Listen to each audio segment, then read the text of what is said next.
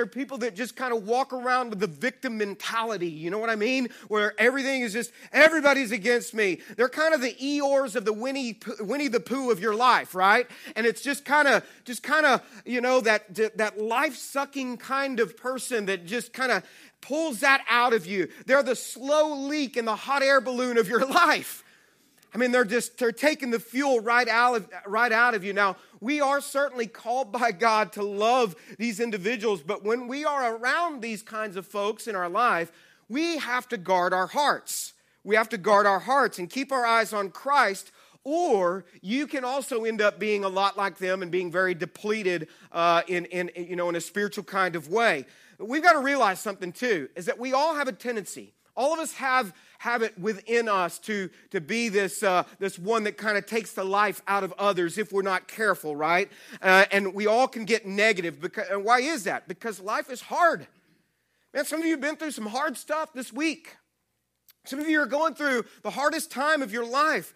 Some of you have been through things like what you heard Richard just in a few moments share, some of the stuff that he went through in his life while being a part of EBC.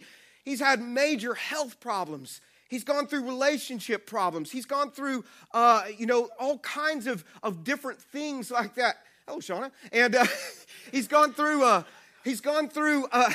where was I? He's gone through, she's part of our family too, right? And he's gone through all kinds of difficult things. And you know, whenever you go through stuff like this, you know, what we realize from God's word is that we are called to spur one another on to love. We're called to spur one another on to love and good deeds, right? In the book of Hebrews, go ahead and turn there with me to the book of Hebrews, chapter 10. And we're also going to look in Acts chapter 4 among a few other passages of Scripture. So look with me in the book of Hebrews chapter 10. And I want to show you some things from God's word, how we are called by God to put fuel in the tanks of others.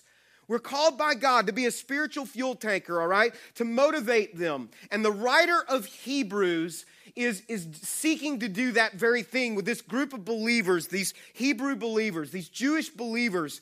He's coming alongside them and he's trying to motivate them into deeper fellowship with one another, stuff that goes beyond the surface. Why is he trying to do this? Because life is tough here and people are going through difficult things. This isn't our home. Heaven is our home, right? Heaven is where our citizenship is, which we'll begin to talk about in these next few weeks. We need each other to help one another persevere through the tough stuff that we're going through in our lives, right? We need each other. Did you hear Richard say, you know, when I moved, whenever I went through these illnesses, when I went through a divorce, the church came around me. They were involved in my life. They wept with me. They were there with me. They helped me through some of the most difficult times. And what the author of Hebrews is going to say is you need one another to persevere until the return of Jesus. Because this isn't our home. Jesus is coming back for us. Now look with me in Hebrews chapter 10. Let's start in verse 23 and begin to work just through a portion of this passage of Scripture. Here's what the author of Hebrews says. He says, let us hold tightly without wavering to the hope that we affirm, for God can be trusted to keep his promise, right? The promise that he is returning for us. He can be trusted that he is coming for us, right? Now, here's what he's going to say to do in the meantime, right? While you're waiting on Jesus to come back, verse 24. Now, let us think of ways to motivate, what does it say? One another. Let's think of ways to motivate one another to acts of love and good works. So let's just look at verse 24 and begin to just kind of break it down a little bit. First, notice that he says, let us think of ways. So he's including himself in this. He's not saying, you guys need to do this. He's saying, let us do this. And I hope you always know that whenever we preach to you, we use the same kind of language. Hey, let's do this together. We're in this together. It's not anybody kind of looking down and saying, you guys need to do this. No, we need to do this together. And so he says, it's a joint effort. It's for everybody. It's not just for a select few. Let us, and now notice what he says next. Let us think of ways. Let us actually begin to think of ways. What that word is in another translation is let us consider ways. Let us think of ways or consider others and be intentional. Actually think, how can I do this? If you're not intentional in this, it won't happen. You gotta really think about, how can I do this? How can I spur others on? Next, he says this, let us think of ways to motivate. That actually translates to spur one another on, to spur someone else on. The word literally means to provoke. It literally can be used in this sense too, to provoke one to anger. It also can be used in this sense to incite. All right, so it's oftentimes used in a negative sense. But he's not using this word in a negative sense. He's using it in a positive way, right? He's saying instead of inciting one to a riot or instead of provoking one to anger, he says instead of siphoning the fuel out of others and fostering negativity, he said use the same energy that you would use to do that, use the same energy to think of ways to motivate and push others along who are struggling in their faith. He's saying, come alongside people, right? Get behind others. Fuel others up to live out their faith. Especially, he says, in light of the difficult age in which we live. And it's just difficult. It's a discouraging world, right? Where our tanks are constantly being emptied on a regular basis. You know, in fact, I drove by another church and they have a Wednesday night, their Wednesday night programming, they just renamed it. It's called Refuel, right? And I like that. I thought that's great because other believers are coming together and they're getting fueled up because their tanks are constantly being emptied out on a regular basis. He says, motivate one another, right? And he said, instead of siphoning the gas out of others, motivate, fill others' tanks. You and I, we are called to be what we'll say today, spiritual gas tankers, right? And you're rolling around town and you're rolling around by others. You're a spiritual gas tanker. There are other believers that are all around you that I just want you to know this, and this has especially been evident in this series, that their fuel tank is on E. Some of them is gone below E. Some of them are struggling immensely. When we did the carry your burdens or carry one another's burdens, that was a hard week for many of you. There were a lot of tears that were shed in every service. But you know what also happened? There were some breakthroughs that happened in our life groups. There were some incredible things that happened because others said, we're going to share that burden with you. We're going to come alongside. Let us be some of the ones that put fuel back in your tank, right? Let us spur you on. Now look at what he also says. He says, don't just pass by people who are on the side of the road spiritually. He says, don't do that. Don't leave them on the side of the road on E, out of gas in their tank. He says in verse 25, and let us, he's going to say how to begin to not do this, and let us not neglect our meeting together. Now he's going to say this, as some people do.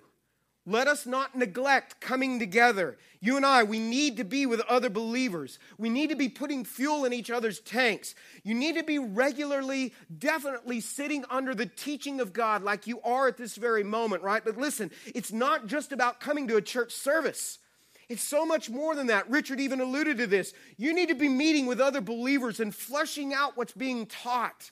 You need to be in a life group. That's what we call life groups around here. They're small groups, either in a life group or in what we call life transformation groups or even smaller groups where you're doing life with other people. You're fleshing out God's word. You're holding one another accountable to the things that are being taught. You're putting gas into the tanks of others.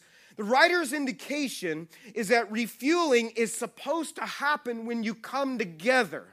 When you're coming together, when you're meeting with other believers. Now, these other believers, you know where they were meeting? They were meeting in one another's homes. They were meeting together in one another's homes. And Acts chapter 2 would say some of the things that they were doing. They were devoted to the apostles' teaching. They were praying together. They were sharing needs together. They were helping each other. They were worshiping together, giving together. They were having meals together. Do you know what they were doing, church? Having life together. They were a family. And we are called to be a part of a family just like that. And now he's going to say this, don't give up on that. Don't stop meeting together. Look at what he says when you meet together, what you are to do. He goes on and he says, when you meet together, don't neglect doing that. But when you do, say it with me. What does he say out loud? But encourage one another. Let's say that again. But encourage one another.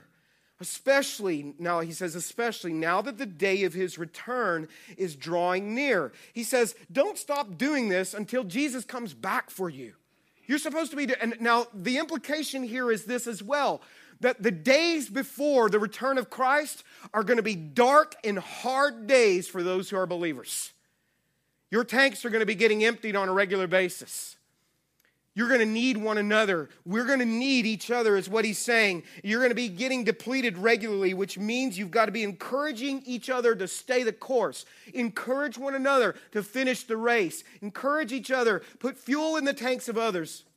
So in the last of our time here, here's what I want to do. I want to look at a biblical portrait of someone who is incredible at this. This guy was, what you'll find over and over again, this guy was always putting just fuel into the tanks of those that he was around. And we want to learn from him. His name is Barnabas. Good old biblical Barney. He's the one that we named our annual volunteer appreciation kind of banquet that's called the Barneys that we do in January. It's called the Barneys. Now, it's not about this guy here. Okay, do we have that? It's not about that guy. Greatest crime fighter of all time, amen, right? It's not about that Barney. It's certainly not about that Barney right there, okay? He depletes my tank. I'm just saying, all right? He totally depletes my tank. But we're talking about biblical Barney. We're talking about Barnabas. He's found as this living portrait of someone who's just always spurring others on to love and good deeds. It's incredible. I want to show you some ways that he does this, and we want to learn from this today, okay? Barnabas was a fuel tanker for Jesus. And I want you to begin thinking about this. God, am I a fuel tanker for you, or am I one of the ones that's siphoning the fuel off of others all the time? Or am I one that's putting fuel in the tanks of others? I'm fueling them up. I'm getting them charged up to go back out when their tanks have been depleted. How did Barnabas do this? Look with me in Acts chapter 4. We're going to start there. But first, write this down, okay? How do we spur one another on to love? Well, what we find in Barnabas is that Barnabas, what we see in him is one of the ways that he put fuel in the tanks of others. Barnabas gave generously whenever he saw a need.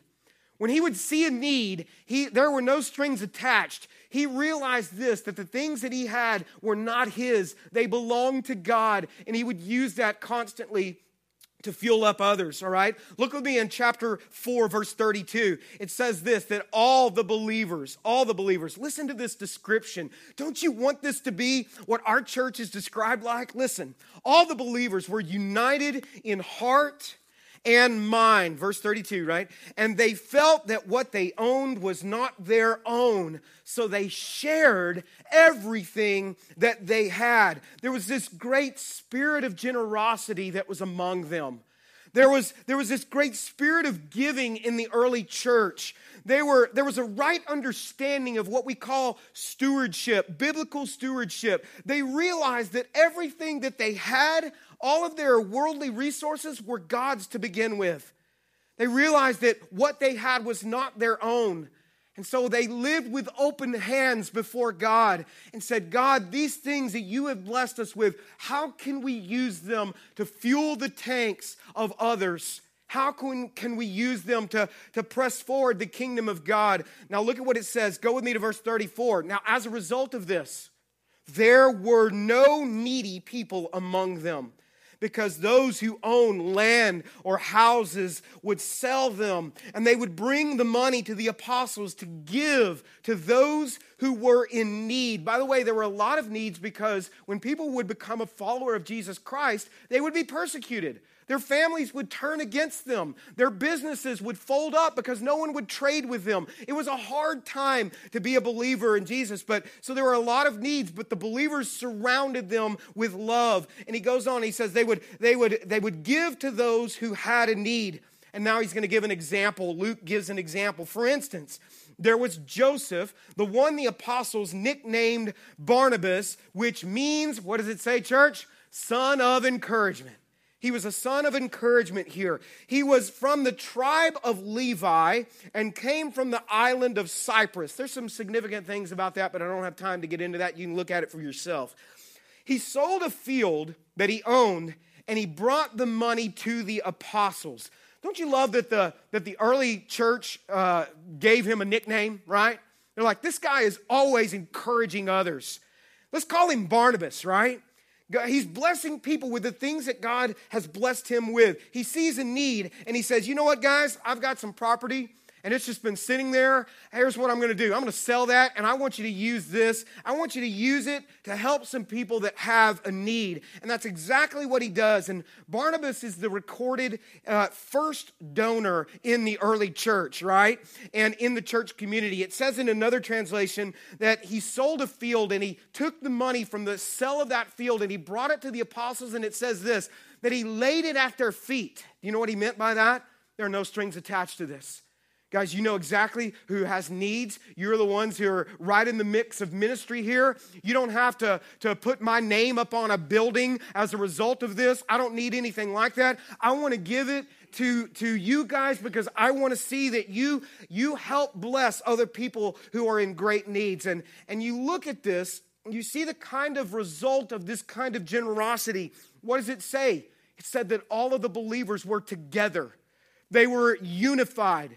They were one in mind and in spirit. There was an excitement in that church. There was an encouragement.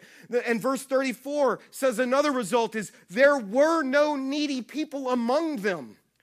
There weren't people that were going without. There weren't people that were missing meals, that couldn't pay their bills. And when you decide, it's because of this generosity that was being fostered within this church family. And when generosity like that, when others are pitching in, do you know what? It is contagious. It's contagious. There's an excitement that goes with generosity. When you decide to give like that, it spurs others on around you to be generous as well. And people want to give. It creates a groundswell of generosity whenever you know that what you're doing is making a difference in the lives of other people. It's exciting to be a part of a church that is generous. Amen, right? I love it. I love being a part of a church that is generous. We are seeking to, and it's been from the very beginning of our church, the desire to create, to cultivate, and foster a culture of generosity here at EVC. We want to be one of the most generous churches that has ever existed. We want that to be who we are. Whenever God was calling me to start this church, that's one of the first things when I was sitting down writing on paper, what do I want EVC to look like? Do you know the word generous was one of the first things that I wrote down? I want our church to be generous. It's our core values that we started with. It's in our DNA. And you know what? You don't hear me begging for money, do you? Do you hear me begging for money for our guests? Do you ever hear that? No. You don't hear me begging for money. We don't try to browbeat people into giving. You don't hear me guilting people, trying to manipulate people, trying to make people uncomfortable. If you've been here for any amount of time, you know that that is not how we roll. Amen, church, right? All right, I was hoping you wouldn't leave me out hanging out to dry there. Our guests would be like, yeah, so he thinks, all right? But it's not like that. But we are called. That doesn't mean that we are not called to be generous. Just because, and you and I, we are called to have this generosity within us and put that fuel tank or that fuel into the tank of others around us. What we do here as your leaders is we trust the Holy Spirit to speak to you. We trust that God is the one who will speak to you as we tell you about needs, as we show you the things that are going on around us. We don't have to guilt people into that. And when you as an individual, like Barnabas, decide to start living with open hands, with the resources that God has blessed you with, and you understand that what you have is not just about you, and we actually want to teach biblical stewardship, that what you have is not just about you, but that God has blessed you to be a blessing to others. God has blessed you to be a channel and a conduit for others of His blessing around you. God has blessed you to impact the kingdom of God. And that kind of generosity, it spurs on others. It encourages others. It spurs them on to good deeds. I want you to hear this, and I've been saying this a lot lately. I just said it a few weeks ago in our newcomers class to those who we just prayed over because I want them to get this. But I want you to hear this too because this is our heart.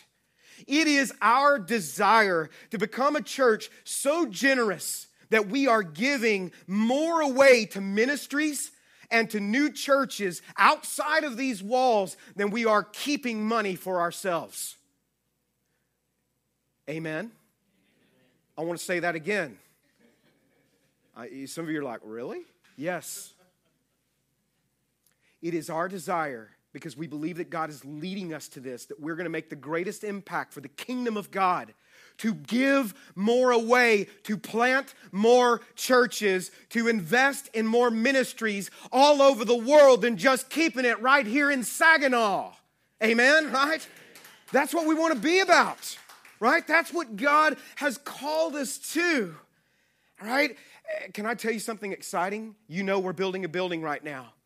It would be very tempting to put every bit of all of our resources only into that building. Can I tell you something exciting? And I got Karen to back me up right now. We have given more away in the last 2 years than we have kept for ourselves in that. No, not percentage-wise. We've given more away in the last 2 years, okay, than we did in the last 17 or so. I'm trying to think of how to say it, Karen. How do you say it? Is that right? We've given more away than we ever have percentage-wise. That's the way to say it. Percentage-wise, and we're right in the middle of a building campaign. What does that say about your church, right? It says that we're not just about us. We're not just about a building. And some may say, well, I think we ought to keep more of that for ourselves. Well, you probably would be in the wrong church. I'm just saying because we're going to keep giving away because we believe that the impact is going to be greatest planting more churches, starting more churches that are going to reach people that we can never reach, right? That will never maybe even come to our church building. And so we want to just keep giving more away. I hope you know that within the last few days, because of your generosity, you know we were able to provide 1,000 meals for people who are devastated in Hurricane Matthew. You did that. Did you know that? Right? You were able to provide 1,000 meals. That's just in the last couple of days. You were able, because of your generosity, we were able to buy a guitar for a church planter up in Montreal who's starting a brand new church that is ready to start getting this church going, but they don't have the money for a guitar. We said, we'll buy the guitar for him, right? Danny went and he sought and found a guitar. We're getting that guitar to him. Those are the kinds of things that a fuel tanker church does. A fuel tanker church coming alongside other ministries, other churches, pouring it into others. But to be a fuel tanker church, it's got to be filled with fuel tanker people who love to live generously, that love to give to others, that it's not just about keeping it to themselves. We were able in 2005 to be one of the 3 founding churches of Community Link, where thousands and thousands now of people, we still give regularly, where thousands are being fed, right? Who are misfortunate, who are struggling, when the people of God live with open hands with their finances before the Lord, you know what He does? God does life-changing things through that. He changes lives. He fills the tanks of others. And I hope you know that the more you give, the more we are investing in new church plants in Montreal, where the most unreached people in all of North America are. The more you give, the more we're able to give to that. The more you give, the more we're able to make an impact in Honduras, where now a school has been built that wasn't there. And children are being educated. This year, 2 houses were built because of the generosity of you. 2 houses were built for families that are living in incredible poverty, unlike anything we've ever seen, right? As we were able to send a group of guys there to start building those houses. Do you see what I'm talking about? That is a fuel tanker church. We're called to be a fuel tanker church filled with fuel tanker people. And I don't want you to hear me griping about money. I don't want to come, and I won't, by the way, gripe about money. But you know what I want to do? I want to say thank you. I want to say thank you to you for your investment in the kingdom of God. I want to say thank you for believing in the vision and understanding what generosity and stewardship is all about. And some of you haven't just given, some of you have given sacrificially. You're giving in a sacrificial kind of way. And when you start giving like that, you never know what's going to happen. You never know what kind of movement is going to be happening as a result of that. You're putting yourself into the flow of a reality that is so much bigger than you. And Barnabas did this. Barnabas did this on a regular basis. It's not just that he gave. Do you see the spirit in which he gave? There's an openness with it. It's infectious. You know that spirit, and God's calling some of you to join in that spirit. And I'm saying join in because you're missing out on the fun. You're missing out on seeing what God wants to do. Now back to the passage there. You know what you find? Is you find that the disciples said, man, this guy is filling up everybody's tank around us. We got to give him another name. Joe is not good enough here.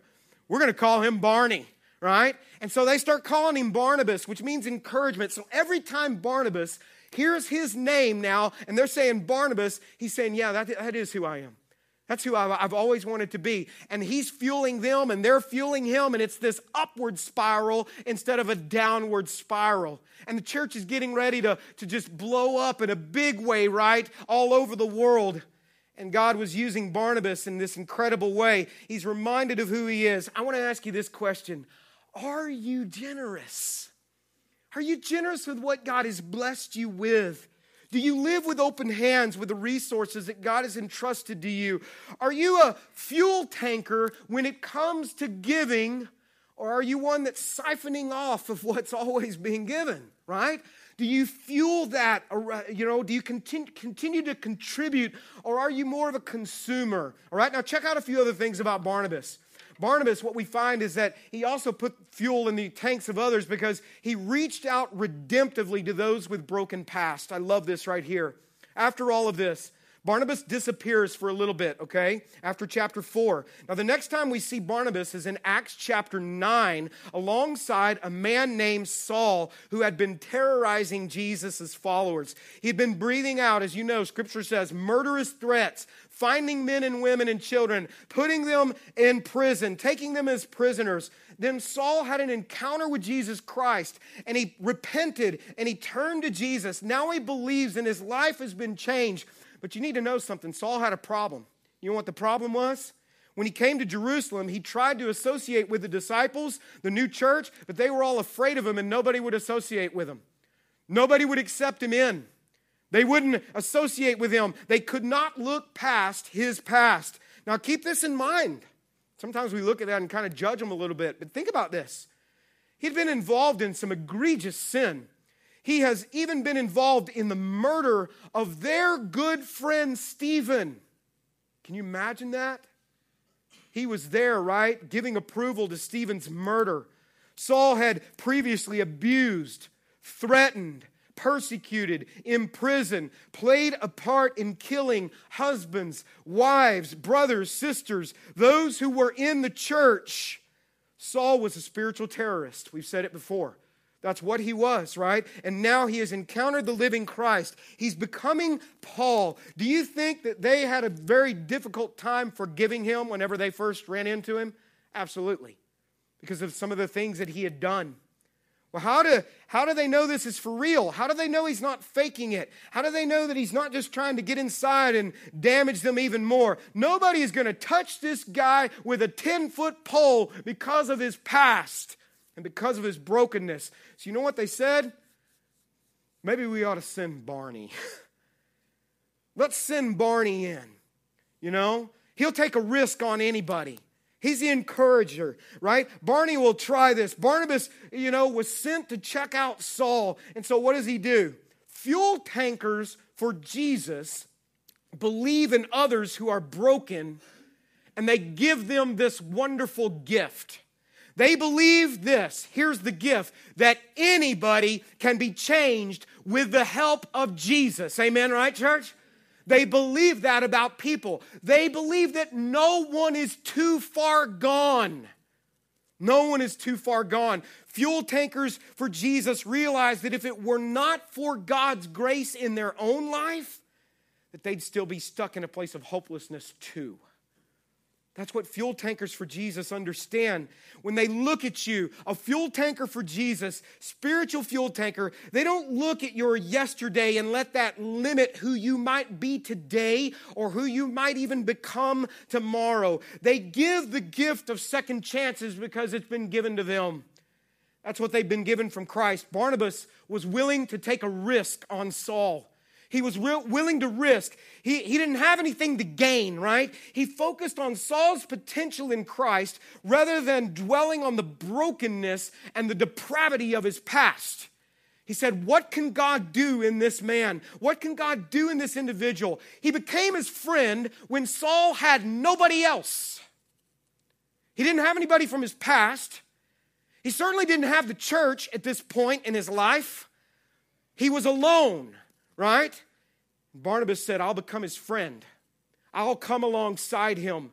Right? The fuel tanker Barnabas rolls into town. I started thinking, Barnabas might have even been criticized by some in the church for trying to minister to this broken man, for trying to come into this man's life. Barnabas, though, did not let that deter him. He knew he had a purpose, which was to spur others on in their faith, not to drag them down. So he spent time with Paul. He got to know him. He spurred him on to grow in Jesus. He discipled him. And then he went back to the church and he said, guys, I've been working with him. I know he has a horrible past, but Jesus has forgiven him, and so should we. And this is what he did. All right? He says, I see something in this guy. He's not irredeemable. You're not irredeemable, and neither is he.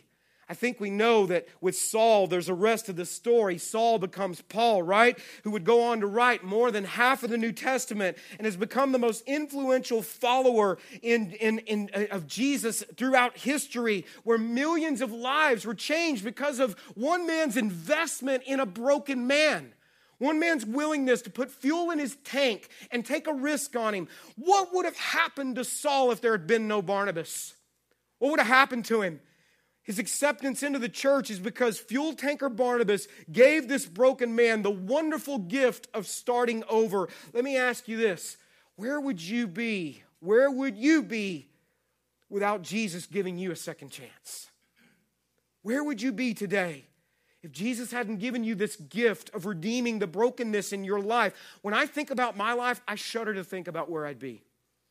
I shudder to think about the things that could be in my life, or how damaged my family would be, or if I would even have a family without Christ. Who do you need to be that to in your life? Are you redemptive with people? Are you a person that seeks redemption and restoration, or do you write people off? Are you quick to judgment with folks? Remember this. Remember, Jesus said, the manner in which you judge, you will be judged. So are you one that is willing to extend that grace to others, or are you going to keep that to yourself just for you? Jesus also said, let the one among you without sin, you throw the first stone, right? That's what Jesus was about. He was about second chances. He's about redemption. He's about restoration. Now look at the beautiful end of the story here. There's this wonderful little summary. In chapter 9, verse 31, it says this, that when he took this chance on Saul, the church then had peace throughout Judea, Galilee, and Samaria, and it became stronger as the believers lived in the fear of the Lord, and with the encouragement of the Holy Spirit. What does it say happened in that church? It grew. It grew in numbers. People were like, I want to be a part of a church like that. I want to be a part of a church where people give and they're taking care of each other. I want to be a part of a church where they give people second chances. I want to be a part of something like that. Sometimes, I have to say this, sometimes I think the world, when it comes to second chances, sometimes, unfortunately, I think sometimes the world is sometimes better at it than we are as believers. Sometimes the world is more open to giving people a new, fresh start than oftentimes churches are.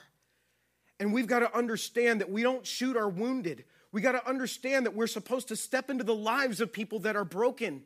We come into their lives like Barnabas did, right? Now check this out. After all this, Barnabas disappears again, just very quickly, okay? He disappears again until another critical moment in the history of the church. In Acts chapter 11, there's this turning point that happens in world history, and Barnabas is right up in the middle of it again. It's when the Jewish church started sharing the gospel with the Gentiles. That's us. Now watch what happens, okay? 2 final quick points. Here's what we see. Chapter 11, verse 21. The power of the Lord was with them, and a large number of these Gentiles believed and turned to the Lord. When the church at Jerusalem heard what happened, well, who could we send to them? They sent Barnabas to Antioch. Who could we send? We know, let's send Barney. Let's send him in.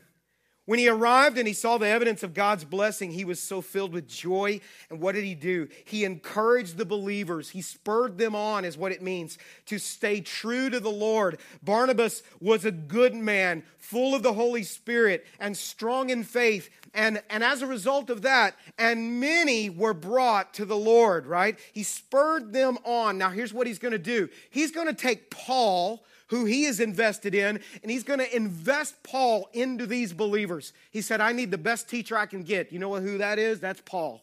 All right? So here's what Barnabas did. He prodded Paul into a position for impact.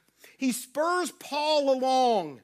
He prods him along. He says, Paul, you pour Christ into these Gentiles like nobody else could do it, Paul. You're a great teacher. I know you can do this. And so Barnabas takes a supporting role rather than being the primary role. He comes behind and he prods him into place, right? Fuel tanker people care more about people and the kingdom of God than they do their own prominence. They want to spur others along. They want to move others into great places of ministry. You see this guy's impact? Here's the final thing. Here's another thing he did. He gave grace to Mark. He gave grace to John Mark after a failure. This is what he did. Barnabas and Paul had this young man that they were traveling with. His name was John Mark, right? And we get a glimpse of Mark in the Gospel of Mark when it says this, when Jesus was arrested, it says there was a young man that fled and they ripped his robe right off of him and he fled, ran away naked, okay? That most likely was Mark, all right? And so what we also find is that Mark gets afraid and Mark often runs away because he's with Paul and Barnabas. Something goes down where he gets scared again and he deserts Paul and Barnabas. All right? Now, Barnabas comes back another time and says, look, I want to take John Mark with us again on this next missionary journey. And Paul says, no dice. I'm not doing it. I'm not sticking my neck out for this guy again.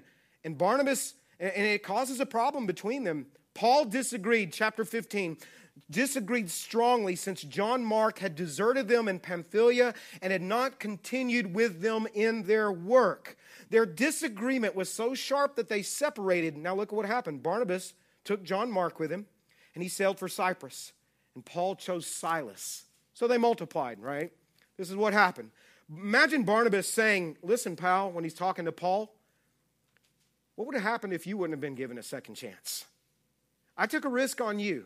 And I know this guy failed. I know that he messed up. But I came alongside you. Do you remember when nobody would touch you with a 10-foot pole, because of the awful things that you'd done?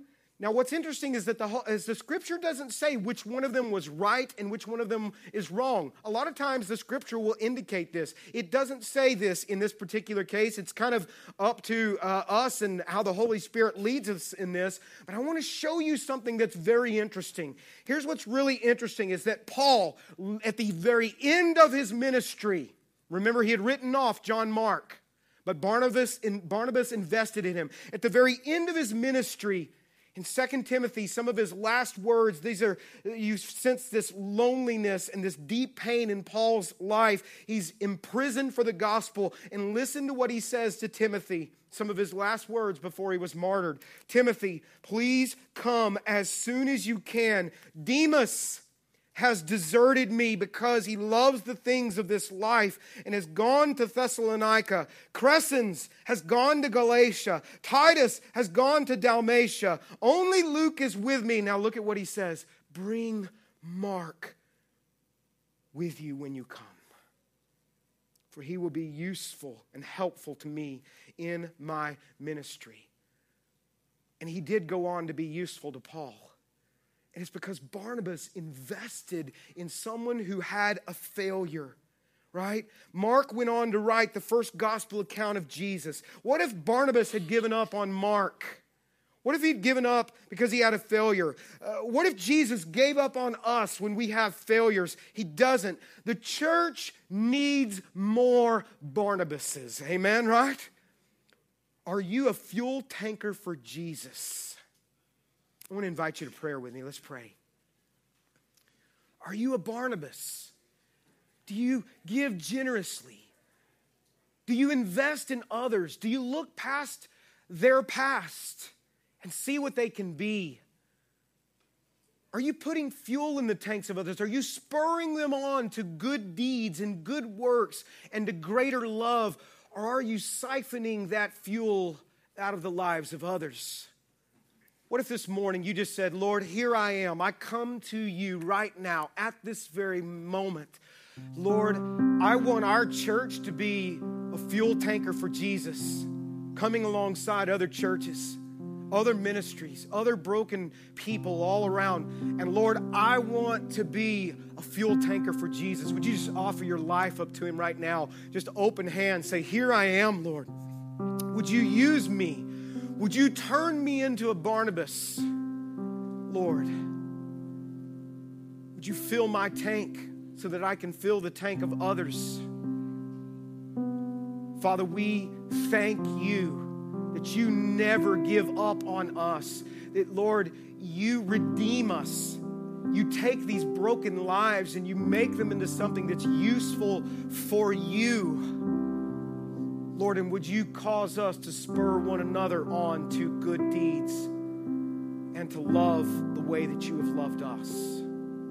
Thank you for this series, Lord. Thank you for this passage. Would you make the fellowship richer and deeper in this church? Lord, it is in the name of Jesus that we pray, and all God's people said.